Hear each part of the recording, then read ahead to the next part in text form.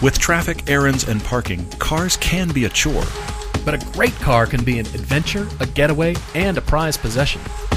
Whatever your budget or family require, there's a car out there you'll love. We're here to help you find it. I'm Todd. I'm Paul, and this is the Everyday Driver Car Debate. It's officially winter. It's cold outside, and you need a jacket. I'm going right there. I think you should get an Everyday Driver jacket if you're listening. You should get an Everyday Driver jacket. It's the host jacket that's now available. Here's the reason I start with this way. Because today, Tuesday, if you're listening to the podcast when it drops in real time, is your last chance in 2019 to order these to have a shot of having it in hand for you or whoever you want to get it for by Christmas Day. By Christmas. We'll leave everything you can keep open ordering. through the end of January 2020, yes. so you can still get the host jacket. So if you're on the fence and you've been waffling, or if you heard this after the date, well, exactly, but it's not before the end of January. Not for Christmas. But yes, you need the host jacket because they're pretty cool. We've been really talking are. about them since last year, and then April came, as we said, and then we thought, yeah, it's a little warm now. More importantly, people have seen us in those jackets when we do Fast Blast in the winter. Been like, yeah, right. Do you have jackets? So yes, we have jackets. Jackets. We also have T-shirts. Not only do we have the I Speak Car T-shirt on the Amazon store, we have both the Fate and Fail and the Pickle Fork shirts available. You need both of these shirts. Ideally, you need all three, but you need have all both three coming. shirts. We have all three coming for each of us. We do. Yes, I'm very excited. Do we wear each other's opposite shirt while we're driving the car? Or do we just match up with the car? No, stop. We'll probably match up with the car just to make it more ridiculous, but yeah. Brain hurts from just all the logistics, trying to figure out the last shoots for Season 6, which is coming. Also, some merchandise is Blu-rays, and as you know, Todd has recommended from a filmmaking standpoint, and I agree, Blu-rays just look better. There's more data coming through the pipe essentially than when you're streaming. Even though the streaming on Amazon and Vimeo does look good. It does look excellent, yeah. The Blu-ray it's true 4K at that point. It's not 4K, but is it's it far 3800? It's still HD. It is? But there's so much less compression. The file is so much better data rate wise. Yeah. It's the data rate is what it is. Right. And so that data rate is so much higher on the Blu-rays that it's going to look like most of you think 4K is, because what's happening in 4K is, yes, you're getting a 4K feed, but it's so compressed. I bet you the data rate on the Blu-ray is still higher. Oh, I'm sure. You can tell when you look at it. It's really high. So anyway, if you're the main reason we should bring up Blu-rays for Christmas, besides the fact that Christmas is coming and my wife says every day, shouldn't we really get Christmas gifts? And I'm always way behind. What'll happen to me is I'll be editing and it'll be like the 23rd and I'll be like, oh yeah, I have people in my life. I've been editing and I was going to take the next 2 days off and I really ought to give them a gift. But don't. Then you're looking at shipping from Amazon like, I wonder how fast. Don't be like. And then I'm just going to the local store and be like, that's good enough. It's here. I could grab it. We're done. That's good enough. Terrible. Please don't be like funny. me. The point here is, if you would like to have a Blu-ray to hand somebody a film at Christmas, that's what I like.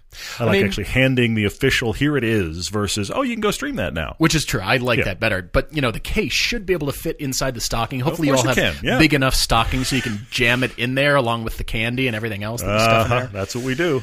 While you're ordering the Blu-rays and the shirts and the jacket, if you go to the website...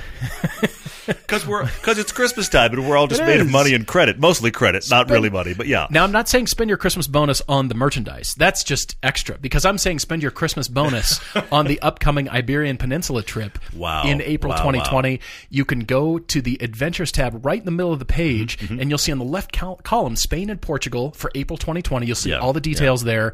We're getting close to figuring everything out. We're very close as of this recording. Yep. So deposits need to be in to reserve your car. If you can go, and if you want to throw caution to the wind and just spend part of your 401k, and I say bring it, because experiences. What good is money still sitting in your account? Come drive the money. We are not a financial podcast, but you'll come away with some really good experiences. But man, will your photos be good? Your life experience will be good. Heck yeah! You're not really sure where your meal comes from at the age of 99, but when you were 30, life was good. That's what I'm saying. I was on top of the world. Hey. Anyway, yeah. All right. Well, we've got a really cool topic Tuesday that it's a two-parter from Rich C., who's a patron. And he says, first of all, is Tesla the starter drug for people getting the disease? Interesting question.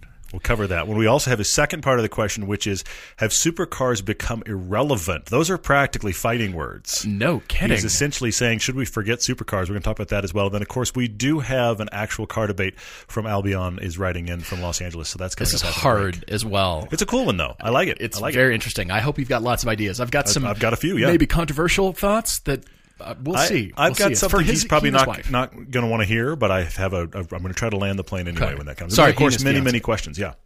All right, jumping in. First of all, the question here from Rich C. Rich, thank you so much for joining us on our patrons as well. Yeah, for sure. He's asking, should we thank Tesla for creating a new generation of car enthusiasts? Okay. The email caught my eye. He said, this is a curious separation from the current generation of driving enthusiasts. As we've discussed, the stereotypes of Tesla owners more interested in the tech and the brand than the driving experience we prioritize. However, we do know the person that lent us that Tesla Model 3 for the TV shoot is also a track rat and a Porsche 996 Turbo owner. Yes, that he tracks all the time. And he had a Porsche 911 in our 50 Years of 911 feature film. Yeah. So long history of Porsche there, and drives really hard and is a great driver, and then has this Model 3 that he loves. So they're not mutually exclusive by any means.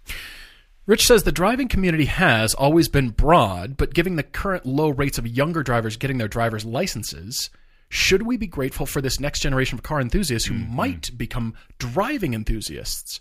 So it's car versus driving. It's the tech versus the driving experience itself. I like the entry drug concept. I see where you're going there. It's the idea that this is going to be the beginning of them going, I just like cars in general. I want...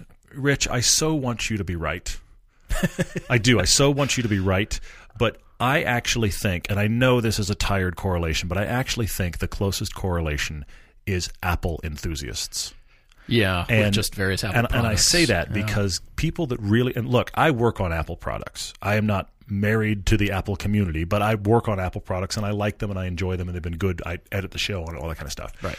But I am at least intellectually aware of the fact that if I was just working for sheer computing power, I would go elsewhere. Okay? And because of cost or because of availability of power? Well, and also the fact that you can go, I want to build it exactly like this, and you can have these other things that people that are, I'm sorry I use this tired phrase, people that are computer geeks, do not ask them about Apple products if they are like global computer geeks, because they will go off into whatever thing they built in their closet that could power the moon. Okay, so all available at Fry's. Seriously, so there's all of that. But so my point here though is if you find someone that is a huge Apple fan, an Apple fanboy, I don't feel like most of the time then the progression is in 10 years, and I like all computers. And I've decided that I like PCs as well. I don't think it goes that way. I think they are brand enthusiasts, and I think generally people broad brush here, folks, I realize this. I'm not saying this is universal, but in my experience and in the things I've heard and seen and the Tesla owners we've talked to, I know plenty of Tesla owners who have never liked a car prior, and now they've discovered Tesla, and that is the beginning and end of their car love. They are excited about the brand in the same way Apple enthusiasts are excited about the brand. They're enthusiasts of the brand. I don't think if you step out of that brand, they like the topic in general. And this is my concern for people that are young drivers that have discovered Tesla and are excited about their Tesla product. I think they may turn their nose up at everything else. In a similar way, and I'll stop here, in a similar way that if you were born into a Dodge family, you drive Dodge products, and everything else is irrelevant. That could be You're a good brand country enthusiast. Song. Born into a Dodge family. There probably is one similar to that. I'm sure there's some sort of Mopar marriage story somewhere. I could write That's it if you give me a minute. Yeah. Anyway, so there's that. So if you're born into one of the families of the triple American cars, it can be. We've had those car debates where people are born into a family that only buys one brand and they can't step out. We've also had the follow-up conclusion emails from them saying, yeah, I was thinking about it, but I stayed in the fence. I stayed in the corral. Rich, I'm not quite all the way there yet as well, and for different reasons, though. Somebody buys a Tesla. Okay? They're telling you all about it. What are the top things? It doesn't have to be top 5 or 3 or whatever. It's just what are the top things they want to tell you about the car? Okay. It's the straight line speed. Yeah. It's the tech. It's the autonomy. It's the over-the-air firmware and software updates. Sure. It's everything else but the driving experience. What we driving enthusiasts know the to dynamics be of it. A car that handles well and corners well and is dynamically brilliant and is just so much fun to drive. No, it's fun to drive for all these different reasons. And we did cover that in this Tesla versus Bolt piece. This was a couple seasons ago now. Yeah. But we alluded to this, and it was about all the stuff that it does. And for those reasons, that's why our friend who is a Porsche enthusiast as well, and the 911 Turbo owner. Yeah. He loves driving for all these different reasons. But if you're to push, I think, if you push on any of us and say, well, does it drive better than that Porsche? It's kind of a tough argument to have there because it's always creeping in, all this list of cool tech, and look at the screen, look at the, I found features and hardware in my car. They're going to update that later. Have you seen the fireplace yet? Oh, look, I'm going to show you ludicrous mode. Did you know I can get Netflix when I'm parked? Yeah. That's further higher on the list than it should be. So until Tesla makes, or any electric car comes out with, wow, the driving experience is great. And oh yeah, by the way, it's electric and it does all this stuff and it connects to my house and it knows the peak time to charge because of it connects to my power grid and it knows the best price to get me and it can do all these things. Great. But when we're all talking about electric cars as being wonderful and pleasurable to drive, that's when the shift will happen. I see what you're saying. Not until then, because it's all about tech. I mostly agree with you. It's all about all this firmware, software, tech, all the cool features, all this stuff. Oh yeah, it looks all right, and oh man, is it great to drive. The first Tesla Roadster, which is based on your Elise chassis, is probably, neither of us have driven it. You've not driven it. I haven't driven it either, no. I'm guessing it's pretty dang great to drive. Probably pretty cool to drive. I've heard it has a weight and understeer problem because of what's been added, but that makes sense. That makes total sense. But that's the cusp of, hey, an electric car can be great, but Tesla left that behind. That was just playtime. We just proved the technology. Isn't a car that you buy. That the original Tesla Roadster is not a car you buy for any of the features you just listed. No, you don't buy it for the over-the-air updates or the amazing screen. I don't know that it has that capability. No, it doesn't have any of that stuff. So that is an interesting point. I mean, here's the problem, and this comes back to Rich's Tesla question. Tesla has built both, actually. Where we can talk ourselves in a circle here, Rich, is because what defines a good-to-drive car? And if you are a person who leads with all the tech features of the Tesla, for that person, truthfully, those are the things that make it good to drive. But you and I would give good to drive a different definition than all of the cool tech it threw at us. And we've had people write to us and say, I don't care what color it is. I don't care if it has a radio or... I don't even care about the cheapness of the interior. But man, is this great to drive. Yeah. Well, we're coming from two different standpoints. So ultimately, we can say, if it makes you happy, that's wonderful. Just like my brother-in-law who loves his son. Yes. And you can... The steering wheel play, maybe it's just loose everything because it's a 31-year-old car. Probably all of the above. Hasn't ever had anything rebuilt. It's loose. A loose sub. Anyway. He loves it, though. Yeah. He's into it, and he's rediscovered driving. I'm going, great, that's what the show's all about. And I don't care what it manifests itself in. I really don't. He's just involved with the driving experience. Well, you bring up a great point here. We are ultimately on this show. We are trying to be the evangelists of love what you drive. That's what we're here for. Okay, absolutely. So if you love what you drive, and that could be all of us listening, that can be just you and me, that can be just one of you out there is going, really, that car? Ultimately, we still want that person to love what they drive. I don't care what it is. If you truly love it, the only time that I really want to push back on that is when the person saying they love their car hasn't driven anything else that car competes with. Understand. But it can still happen. It can still happen, okay? I met an owner recently that only has had a series of the exact same SUV, and they were asking me why the reviews of it were always terrible because they love it, and they've only owned a couple generations of one SUV. Yeah. And I said to them very kindly, I said, I'm glad you love your car. I'm glad you love it. Yeah. If you went out and drove everything that competes with, I suspect you as the owner that loves your SUV would understand why the others are better in most people's minds. And he was like, hadn't thought of that. So that's the only time I want to push back on somebody that really loves their cars if they've driven nothing else. But that's a fair point. Still, I agree. I'm glad you love your car. I agree. Well, the second part of this question from Rich is asking if two cars are to blame for the increasing move from driving involvement just to power and lap times and pretty much stats. Bragging rights, yeah. And those two cars are, first of all, the R35 GTR, so it's still current as of this podcast recording. It's still being sold as the Skyline from Nissan. You can go on the website and you can buy It's still the big GTR. There it is, yep. The other here is Tesla, of course, and, the Tesla ludicrous mode. Their Model S with ludicrous mode, be it the X or the S or whatever, yeah. He's saying is $100,000 now. We're smoking Lamborghinis. How many more endless YouTube videos will there be of the Tesla anything against drag all the rest of the internal combustion engine cars? Yeah. And a drag race. And I just... Do you all scroll? Like, do you just scroll right to you hit play and you skip through the ads? This and then is you how scroll YouTube right works. To the, this right is how to the YouTube place. works. Yeah, for sure. Don't tell me. Just show me the race. Yeah, that's what it's there for. Yeah. So he's saying at cost, which is true with that Nissan GTR. When it came out, it was blowing everybody's doors off. Mm-hmm. Yeah, for sure. I mean, it was faster, and it was right about $80,000. That was 2009 when it was introduced, that R35 generation, at least on sale as an 09. Yeah. And so it was just taking everybody's head off. You name the manufacturer, and they were getting beat. For sure, yeah. And obviously, it made everything faster. To Rich's point here, it says, well, yeah, it just, everybody had to step up. Porsche, Ferrari, everybody had to be quicker all of a sudden. So is this progress? Is this just progress to lap times, not driver involvement? Or is it just you made the thing faster? Was it more fun to drive? Did you add that part of it in the equation? Or did you just... Great point. You made it faster to beat the Nissan GTR so you can comfortably justify a $200,000 price tag rather than $80,000. Yeah. All of that has changed now. That is all... GTRs, brand new, are not $80,000 anymore. True. They're pushing 150. True, and they have a bunch of competition at 150. Yeah, for sure. Yeah, absolutely. There's a lot of stuff going on here, Rich, obviously, but I think that ultimately your original premise is correct, and that is those two cars were revolutionary moments for acceleration. And everybody that was known to be, if you will, in the game or in play in acceleration went, we got to do better than that. But now, in order to do better than that, both the GTR and the Tesla Model X or S, anything with ludicrous mode, fall into this category. In order to do better than that, we have to take the driver out of the equation.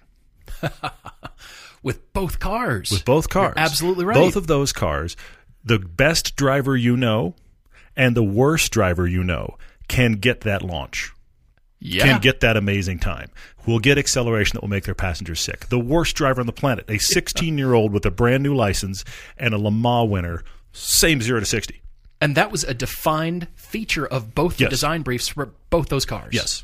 So as a result, you're talking about if we add computers and we take away the flaws of the driver, we can make these things even faster than people imagine. Great. And I'm going to come back to that in a second. The problem is that, by definition, removes us as a driver from the equation. More so. Not completely. I'm not saying completely. And I know there's degrees of this. But ultimately, it makes us far less important and makes us more like passengers, which is a problem we've always had with the current GTR. While amazing, I'm too much of a passenger when I'm sitting behind the wheel. So there's that. The other problem that happens here is, and you and I have bumped up against this a few times, when we do our generational pieces or we do that generation versus this generation, manufacturers don't like that. Yeah. And they don't like it because they're terrified that journalists are going to say, oh, the last version was better. I know you just released a brand new whatever, but the last version was better. But the one you should buy and save money they do not want that to happen. So they don't like to put what they will do, and they do it with lots of things. They'll put the one from 6 generations ago. They'll have that one up on a plinth at the press launch, and then the brand new one, because you're never going to quantify those. Of course okay? not. But the generation they just finished selling, that can't really be compared to the one they just sold because they're terrified. The marketing department needs every new version to fit under one headline. More acceleration, more power, more cup holders, more storage, more comfort, more features, more tech. You can't have we stayed the same. And you really can't have it got worse in that category. So as a result, the Mini is no longer Mini. That's for sure. And every car you can think of that was fast 20 years ago is getting beat by a Camry now. Man. Because it's got to be more. Now, more 70s Ferraris are in that category. Yes. The Camry can smoke it. Yes. In some cases, 20 years ago, the Camry could smoke it. Cars from the 2000s and a modern Camry, it's like which one wins at the light? Probably the Camry. I mean, there's minivans that are hunting 70s supercars at this point. The only time when I will say my money's on the Camry. That is the only time. So this is the thing. This is the price of progress. And this is the reason why, as much as I think it's insane, this is what makes air-cooled 911s hang on to value. I think you're right. Because that is a pivotal point where that feeling isn't available anymore. The air-cooled concept, fully rear-engine car that will bite. Yeah. The unassisted steering in a rear-engine car with the air-cooled clatter, that is totally different than anything being sold now. So they hang on to value because the other side of that equation is they're old, but they also will run, which is rare. True. So this is what's happened. Those of us that are craving driving experience are having to turn around and get nostalgic to find it. There's also a third component that is now manifesting itself, Rich, in this technological progress thing that we're talking about, and that is the ludicrous mode compared to other electric cars' fastest, best times off the line. Because you know the Taycan versus Tesla Model S, that video is coming. If it's not already shot and out at this time, it's going to happen. And then what if the Taycan isn't as quick off the line and the Tesla smokes it? Well, then the Taycan's not as good in everybody's eyes. When in fact, it might drive better and it might feel better and you might enjoy it better.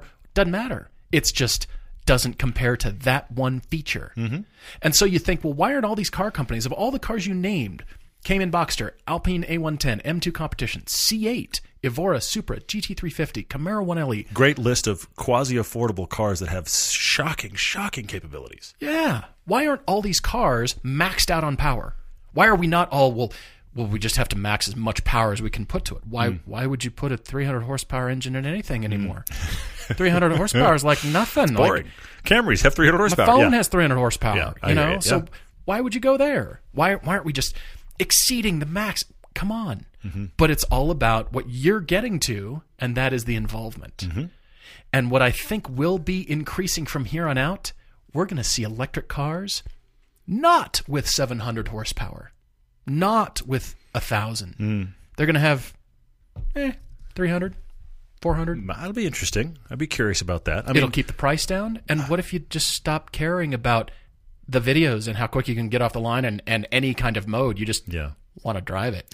Well, and the acceleration has been a big selling point that Tesla's been genius in this area. It was in the 60s. This is how we sold We've come full circle. Muscle cars in the 60s. But the thing that's interesting about Tesla is Tesla has created an equal sign between super fast and electric cars, that they have to be Teslas. No, they don't. Electric cars, by their nature, can be wickedly fast offline. You want a crazy accelerating minivan? Let's make a electric minivan. That overall doesn't have to go to top speed or even that go to range, but it will fly because electric motors full torque the minute they start spinning. And an internal combustion engine can't compete with that. So electric cars are this crazy fast, not Teslas. But at the same time, there's an involvement question, and I get into this conversation all the time with my son, who again is 10 now. All right. Get in this conversation with him where he will be in the Lotus invariably, and he'll see some car and he'll start asking speed questions. And he's shocked by how many things I'm like, yeah, that's faster. And he looks at me like, how is that whatever? Faster equals better. Exactly, because he's 10. Because he's 10. Because that is the way that all of us buy cars and the way that marketing departments sell cars. I don't think because he's 10. All of us think faster is better. You're right. There's so many enthusiasts and people lightly into cars that think faster is better. Very good point. Nothing to do with what's interesting is the fact that he is starting to understand a little bit the idea that the Lotus has strengths and weaknesses, and all cars do. And the things he likes about the Lotus make it irrelevant to him that there are faster things out there. Okay, so question back to the audience. Will you consider buying a future electric car that doesn't have as much horsepower as the electric Tesla whatever, and it's about the same price? Will you even consider buying it? Will it have to win the drag race? That's my question. Or conversely, would you buy something that you don't care about the 0 to 60 because you like how it drives? This is coming. I'm curious to see what fun cars, because every brief you read, manufacturers still want some kind of fun halo car, because if they don't make one, Nissan, well, I mean they do, but I haven't updated in a while. Please call Nissan. Anybody from Nissan, just please call. Hello, this call is for you. Free advice. If they offer these, whatever electric cars look like in the future, from e-trons to Taycans, and they're not fun to drive, are we all going to revolt? Well, we're going to keep voting with our dollars. That'll happen for sure. And that'll even happen on internal combustion engine, things like the Mazda Miata, these kind of things. Yeah. Good sports cars will survive because people keep buying them. Yeah. Miata's living proof of that. It's the best example on the planet. You might not be buying a car right now, but you're probably still looking. We're all looking all the time, and it seems like there's always a new place to search. That's why we love Autotempest.com. With Autotempest, you can only enter your search one time and see results from Cars.com, eBay, all of Craigslist, and many more. Or you can jump to AutoTrader or Car Gurus without entering anything new. Your same search on a new site. So if you're looking for fun or you need a car right now, don't search all over. Start at Autotempest.com. All the cars, one search. The weather's changing, but the sun is still out, and it's baking your car's interior. Luckily, all you need is a custom sunscreen from our friends at Covercraft. They're awesome. They're amazing. These foldable sunscreens fit perfectly in the windshield of your car and keep your car cooler when you're off enjoying the sunshine. These custom sunscreens come in a variety of colors, and they're an affordable and simple way to keep your car cooler in the summer and protected from damaging UV rays all year long. We swear by our custom sunscreens. I love it. It's one of our very favorite car accessories. Remember, you can get 10% off your car sunscreen by using the code EVERYDAY right now at covercraft.com, or you can follow the link from our sponsors page. Albion is writing to us from Los Angeles, and his question gets more complex the more he breaks down the relationship he's dealing with here, because it's Albion and his fiancée, who, hi, fiancée, she's now listening. The question is, what do we do as life changes and we get different cars? What do we sell? This email came in about a month ago, and Albion said they're moving in about a month or so, so meaning probably right now. They're moving closer to his work. So this is right now, yeah. Says the fiancé and I both work. He's got the commute. It's about 39 miles one way. The fiancé's commute is minimal. However, that's changing. That's what's happening with the swap right now, yeah. Get this. Albion has always believed in having the right tool for the job. Love it. We do. So as a commuter, he currently drives a 2015 Cadillac ELR. That's interesting. We've never had anybody ride in with one of those. Those were $85,000 brand new. It's essentially Cadillac does the Volt. They take the Volt and they Cadillacise it. Yes. Right? Cadillac. Yeah. Make Don't it like hurt a Cadillac. yourself. Yeah. Nobody hurt yourself. Now with more Caddy. Trying to figure that one out. Picked it up used for $20,000. That's amazing. Under 30,000 miles. It's a great car. We love the Volt. I don't mind if it's wrapped in the Cadillac. I think the problem with it was nobody wanted to pay that much money for him. I don't think people minded, A, that it was the Volt underpinnings, or B, that it looked like it did. And then it's a Cadillac. I don't think that's the problem. It was a price question. Very much so. Yeah. Wait, a used Volt's like $17,000. Why the Caddy? So a Caddy for $20,000? I love it. Under $30,000? I think you're doing well. Well done. Well done. Very cool. It's doing extremely well, averaging 190 miles to the gallon and paying for itself in the loan compared to what he was paying in paid-off cars for their gas bill. Hang on. Let me unpack that a different way. That's huge. What he is saving in gas money is paying for him to have this car. That's what I love about this story. That is practically free car. But Fantastic. The problem here is, with the move, their commutes have swapped. His is almost nothing. Hers is now about 40 miles. Now, this is where it gets difficult because his fiancée has never really cared about cars. He's a car guy. He has a Raptor that he loves. He has a 67. Hello, by the way, calling Chance, who shoots for us. Albion has a 67 Mustang that he says is a full resto mod. He's done it all. That's awesome. I mean, so he's undoing everything the Cadillac is doing. He's sort of like but the Cadillac's the daily. Cadillac's daily. So he's got the Caddy for the commute. He's got the Raptor for hauling toys. He's got the Mustang for fun. But then, for whatever reason, his fiancée said, "This is the only thing I've ever really wanted," and they got her what she wanted, which is that official Toyota tan Tundra. The Desert Tan. It's like the crema on top of a freshly pulled espresso shot. Sure. That is the color of this Tacoma. I'll give that to you. Instead of just looking like, it's desert brown. No. This is crema off your top of your espresso. Okay. All right. So, indeed, they do have toys. They've got a wakeboarding boat that they take out to the lake. They tow it with the Raptor. They enjoy going to the deserts near L.A. and riding dirt bikes. They go camping, and they go off-roading in the Raptor. And it does well. It's what it's built for. I'm glad to hear that you are indeed one of those folks that live in Southern California and drive your Raptor and get it dirty. This is wonderful. Love it. And then, the Mustang is canyon roads, occasional track days.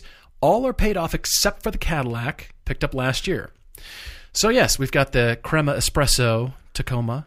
All right. And now that they're moving, her commute is 45 miles. And gas is going to kill him in Los Angeles. She does not want to commute in that truck. She doesn't want the ELR. No. So what do we do? This is the big question. What do we do? He's sitting here thinking about 2 pickups. Exactly, 2 pickups. Neither one of them is going to commute. He can't give her the ELR. She's not interested. No. And here's, honestly, when you read this, I suddenly struck this and I was like, oh, Albion's struggling here in one main place because you finally found the woman that you love. Yeah. You finally gotten her the car she loves. And so you are facing. Don't mess with that. Yes, part. exactly. Do not you are change facing that. this. Wait a minute. I just got over that hurdle into she loves what she drives. Mm-hmm. Am I supposed to kill it now? They've got 2 pickup trucks, the Mustang and the Cadillac. Yeah. Holy moly. So Albion was thinking, how about a used Model S to replace her Tacoma? But she loves the Tacoma. Mm-hmm. And the ELR is paying for itself.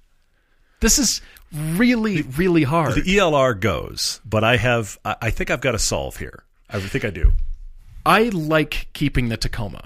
And I like the idea of maybe buying a cheap commuter or doing some sort of swap where you get the Model 3 that you've been eyeing or Model S that you've been eyeballing, for used.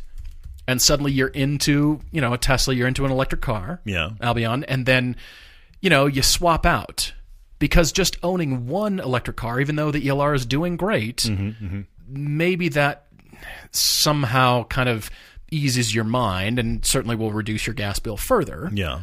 So maybe a couple days a week she takes the Tacoma and you're in the Model S, and then you swap halfway through the week, or kind of on and off, and depending if you've got a business meeting somewhere, who needs what car today. So possibly she needs to be open to driving something else, but the Tacoma does not leave the family. The problem is Tacomas are great, and they're very nimble, and they are very capable off-road. Completely, yeah. I just don't know if it'll tow the wakeboard boat and do all the camping and stuff that the Raptor is really well suited for. So that means, do you keep the Raptor? Because that's a tough call. I'd love it if the Tacoma did everything the Raptor could do, and then that would be solved.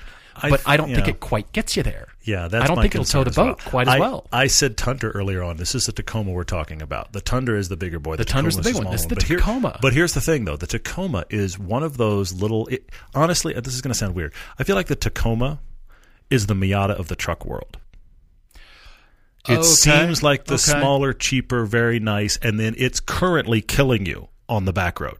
It's doing better than your big, heavy-duty whatever, because it's Tacoma. Yeah. And little Taco's just climbing its way up. We've seen them do this. Capable. Yeah. So I think it is the people that are off-roaders already know this, but I actually think that the Tacoma does enough of what the Raptor does. The big question is the wakeboard boat. It's the boat. I don't know if it might be able to tow the boat, but it'd be pushing the upper edges of that thing. It's 3,500 to 7,000 pounds towing. Okay. The Raptor will do 8. I just looked it up. Okay, maybe it'll tow the boat. I suspect it'll tow the boat. I don't know. You live in Southern California. I doubt you're towing it over a lot of hills, but I don't know. I don't know how heavy that boat is, but my guess is that boat is probably somewhere right in the middle of the tow range of the Tacoma. And the Tacoma is probably, except for fast desert running, can probably do any of the rock crawling thing you're doing in the Raptor. It'll tow bikes. It'll go camping. You see where I'm going, Albion. I think you need to sell the Raptor. Keep the Tacoma, and then let's talk commuter in just a second. But think about this. 2 things. First off, you aren't separating your fiancée and soon-to-be wife from a truck she loves. You aren't separating her from that, because I promise you that will eventually bite you. So don't do that. Yes. Secondly, though, you are maintaining most of the capability that you have in your Raptor. Not all, granted, but most. And you've made a sacrificial play. Good for the relationship also. Yeah. I'm telling you, man. I think the Raptor goes. So the commute thing. Does the ELR and the Raptor go? Yes. Are you thinking both go? I think they both go, because I think the ELR is not loved enough in this situation. What does she want in a commuter is going to be the big question. And it might be a Tesla. You're talking used Model S, but isn't used Model S about Model 3 money? It depends on the I'm not sure how high up. I'm not sure how high up the Model S world you're shopping, but I wonder if that's used Model 3 money. I wonder if she might like the Model 3 more, just because it's latest and greatest, and everybody that I know that has a 3 loves it. So that, but also save you money. You're a guy that saves money on used stuff. You're a guy that drives an ELR. How about a Bolt? Because I bet you money you could get a Bolt for $20,25 right now used. Yeah, you probably could. So you'd be spending half as much as you would on the Tesla product. She gets a fully electric car. That car has genuine zip. It's a great commuter. It'd be perfect in Los Angeles. I think the Bolt is possibly the play here. So she keeps the Tacoma. She starts commuting in the Bolt. Yes. The Bolt's for her. The Bolt's now the commute and car. He drives what? Well, he has almost no commute now, so he can drive the Mustang because the commutes have swapped. He can drive the Mustang. Oh, that's right. He does not keep his 39-mile commute, right? Yeah, or does he keep that? That's the thing about the move. They swapped commutes. Okay. So now he can. What do you want to drive today? Do you want to? You could drive the Mustang today. You could drive the Tacoma today. You could. Maybe you hold out a little bit, and then you get the fun car because you've gotten rid of two. I mean, initially I was going to spend more money. Wait. Paul was going to say spend more money? That was... we need a moment of silence for the sheer shock here. No, we don't. Moving on. I thought, okay, well, you want to keep everything. But then coming to the realization, I think your brain is more enamored with the ELR rather than you love it. It's just more like, holy cow, this thing is fitting and it's paying for itself, That's cool. kind of. It's cool, yeah. Even though... But if she doesn't want to commute it, I think it's gone. I agree. I think it's gone. The commute car. I think if you can make the Tacoma work, I think the Raptor goes too. But the other problem is it's a 2012 Raptor with a V8, which is what everybody wants out of the Raptor now because it's the V8. They don't have them anymore. Yes, true, but that means your resale is going to be decent. It could be better. So I do. I think there's some sort of commuter. And you could go Bolt, but what about something even smaller? What about a Miata? What about something, the trade-off, the extremes of her driving situation? Loves the Tacoma, looks forward to driving it. You know what? It's perfect sunny day.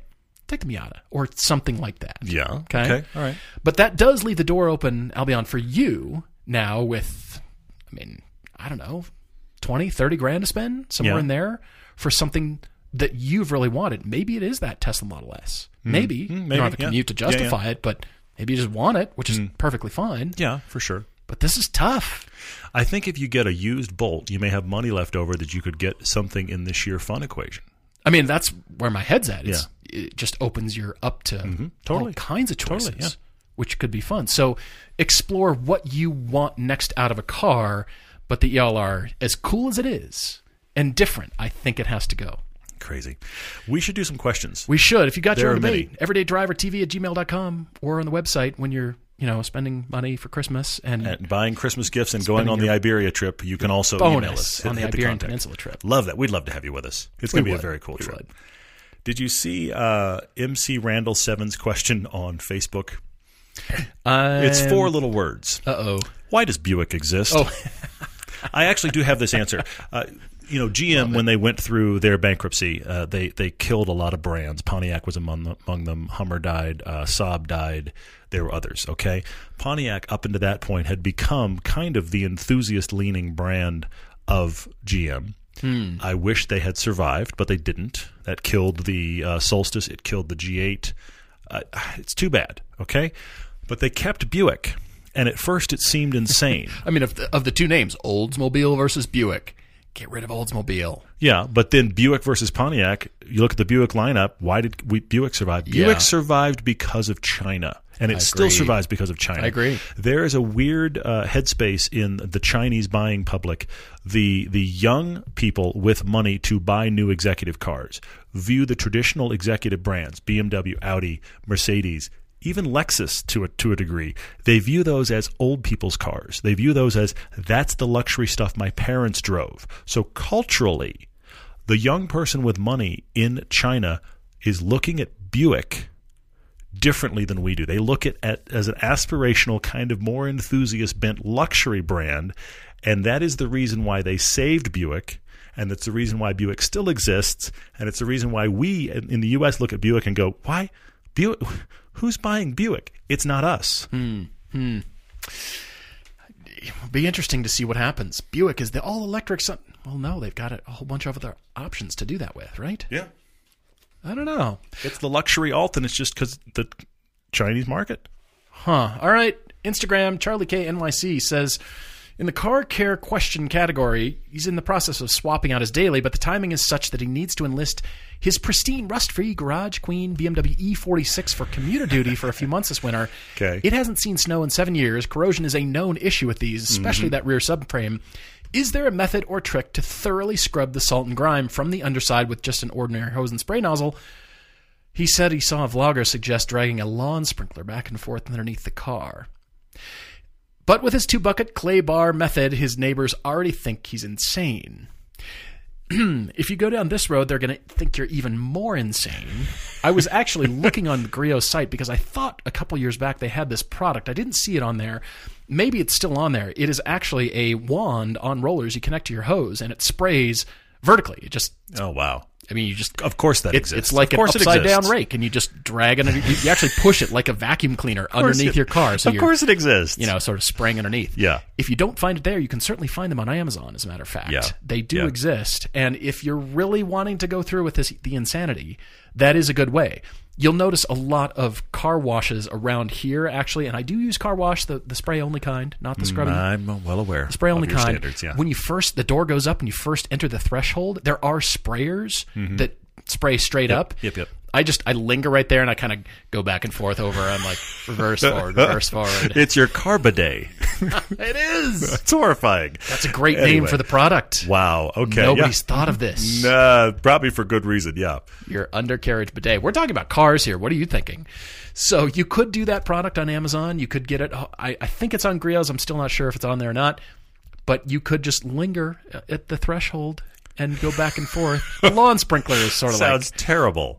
And be like, sorry, what are you doing? And then if it's cold enough, all that water instantly turns to ice. Yeah, yay, good job. So it's tough, I admit, but do the best you can for sure. You could get a really super long brush and, sort of scrub your underside. Yikes. Okay, this is starting to get a little personal.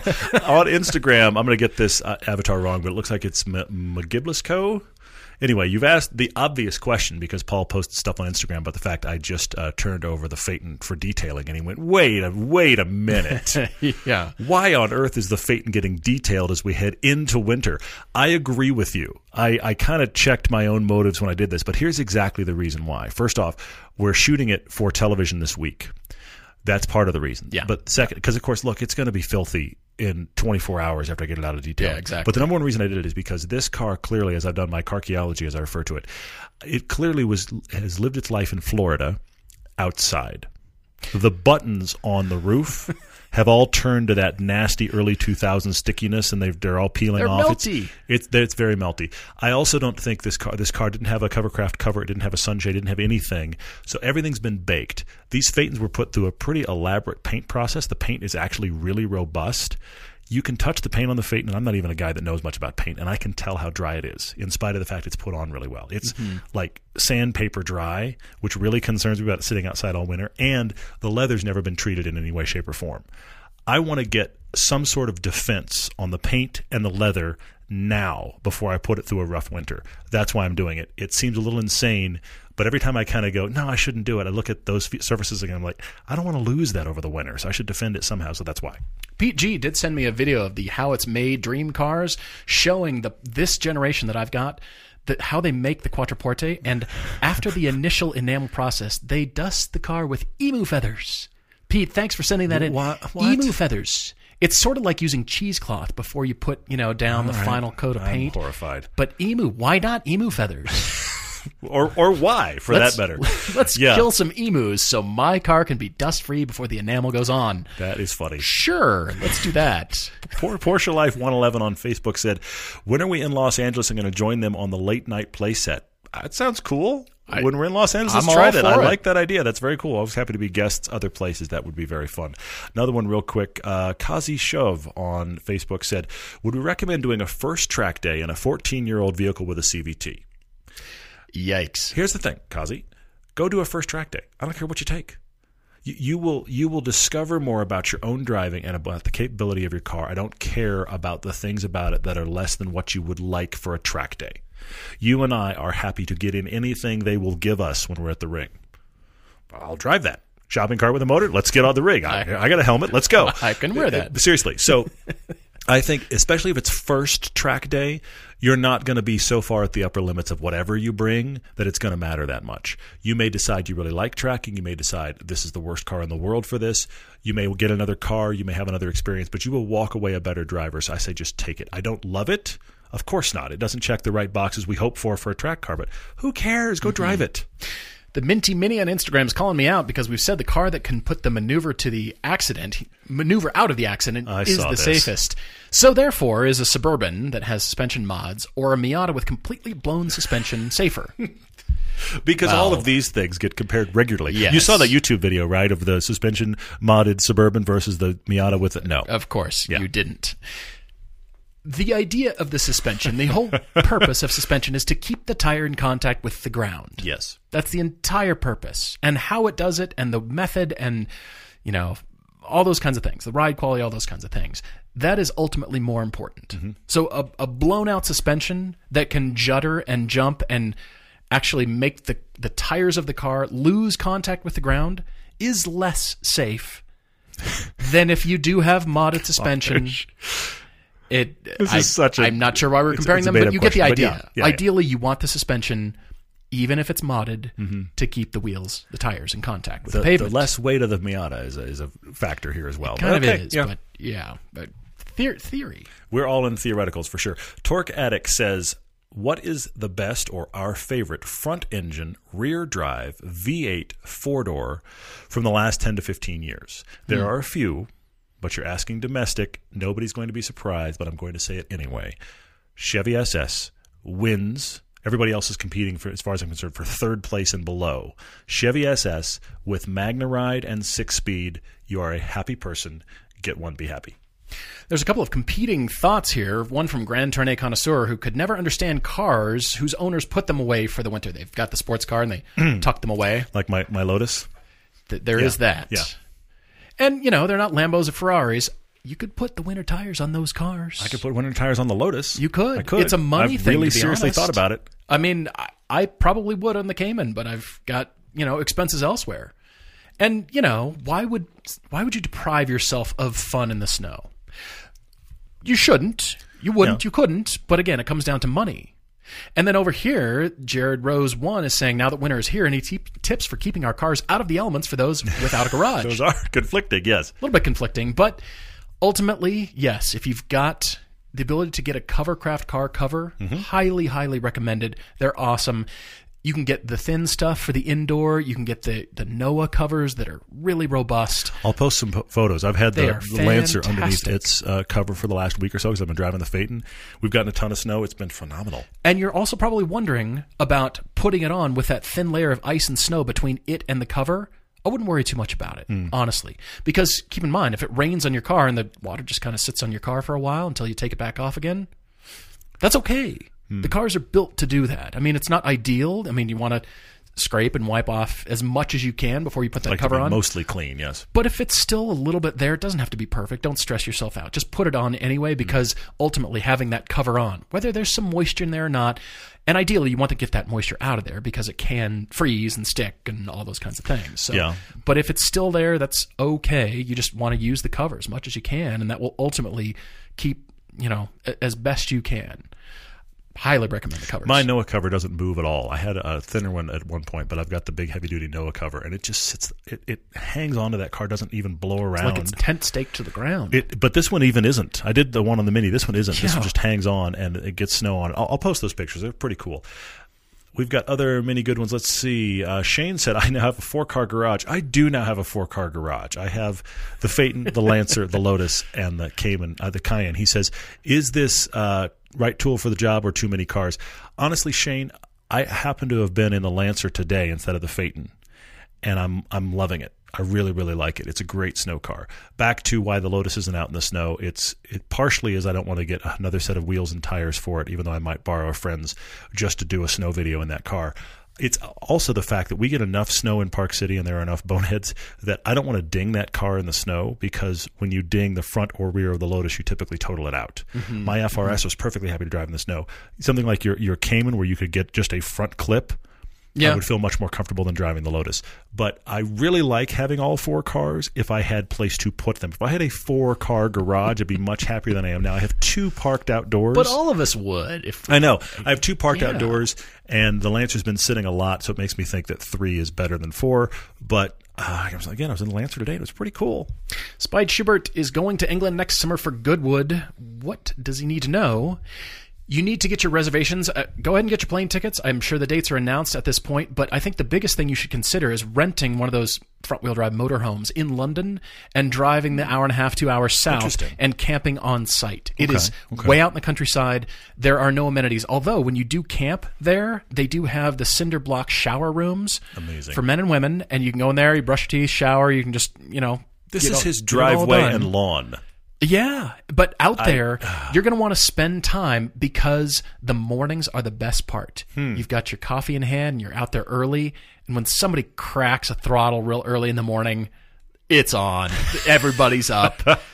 Stuff's happening. Okay. You want to be there early in the morning. The mist is rising, the dew's on the grass, and somebody cracks a McLaren throttle open, and you're like, Okay, it's that's how you know you've got your people. I see that. That's very funny. When I went, somebody else made the reservations of the motorhome, and you can get them pretty large, and they're great. Just keep it there. Just stay on site for 2 or 3 days because all the manufacturers set up triple-story pavilions of all their new stuff. You're just going to want to stay right there, and you can. So make sure you bring the food, figure all that out, but rent the motorhome, stay on site, enjoy, because when you're there early in the morning, you can just walk across through everybody's campsite and be right there. I love that. That's when the cool stuff happens. So stay on site. I like it. Max asked a question about how about a skiing meetup in Utah for Everyday Driver fans? Look, if there was a group of people that wanted to meet in Utah and do that, we'd be more than happy to go skiing for the day. We wouldn't want to go driving for the day. All the driving roads are now closed. Legacy Rock 07 on Instagram is asking, what do we have on the cars for winter tires? He's got Firestone Winter Force on the CRV that have proven to be a fantastic match. Honestly, it almost doesn't matter what you get. It does, but for winter tires, just the fact that they are winter tires, you've already changed the game already for yourself. Yeah. Mm-hmm. Shopping now for the Golf, thinking Blizzaks or Hakkapelitas. Do not have a long experience with the Hakkapelitas, although I know they get rave reviews. It just comes down to availability. Blizzaks are phenomenal. They're fantastic. Right now I'm running Michelin Alpines on the Quattroporte because of the staggered fitment. They're 285 series in the back. They're steamrollers in the back. They're huge. I don't need winter tires that big, but the other option was spending money on wheels and tires to get a narrower footprint, which would cost me even more money. So I just thought, you know what, I'll get new front Summers when springtime comes. I kept the rear Continentals. Those were still fine, but bit the bullet. Got the Michelin Alpines. I like them so far. Good. I haven't had an experience up to this point, and I'm digging it. I have a 5,200-pound car in the Phaeton. 5,200. It weighs more than my wife's Cayenne. It's so funny. It has the same fitment all the way around, so square fitment. I got slightly narrow. I went 245s instead of the summer rubber of 255s, and I got the Michelin X Ice, which have been okay on the Lancer, but they're phenomenal on the Phaeton. That thing is... I thought it was going to be good in the snow. Road-hugging weight. Seriously. I thought it was going to be good in the snow. It's great in the snow. Didn't we decide that your windshield is the same as the Cayenne windshield? If it's not, it's because the sunshade fits exactly perfectly. On a whim, I took my wife's sunshade for the Cayenne and just thought, this should work for a little while. No, it works. It's perfect. Because the Phaeton is kind of a parts car. It has the Cayenne the electronic Phaeton, sensors. and I bring this up in my video, which hopefully will be out this week, so the funny. first Phaeton video.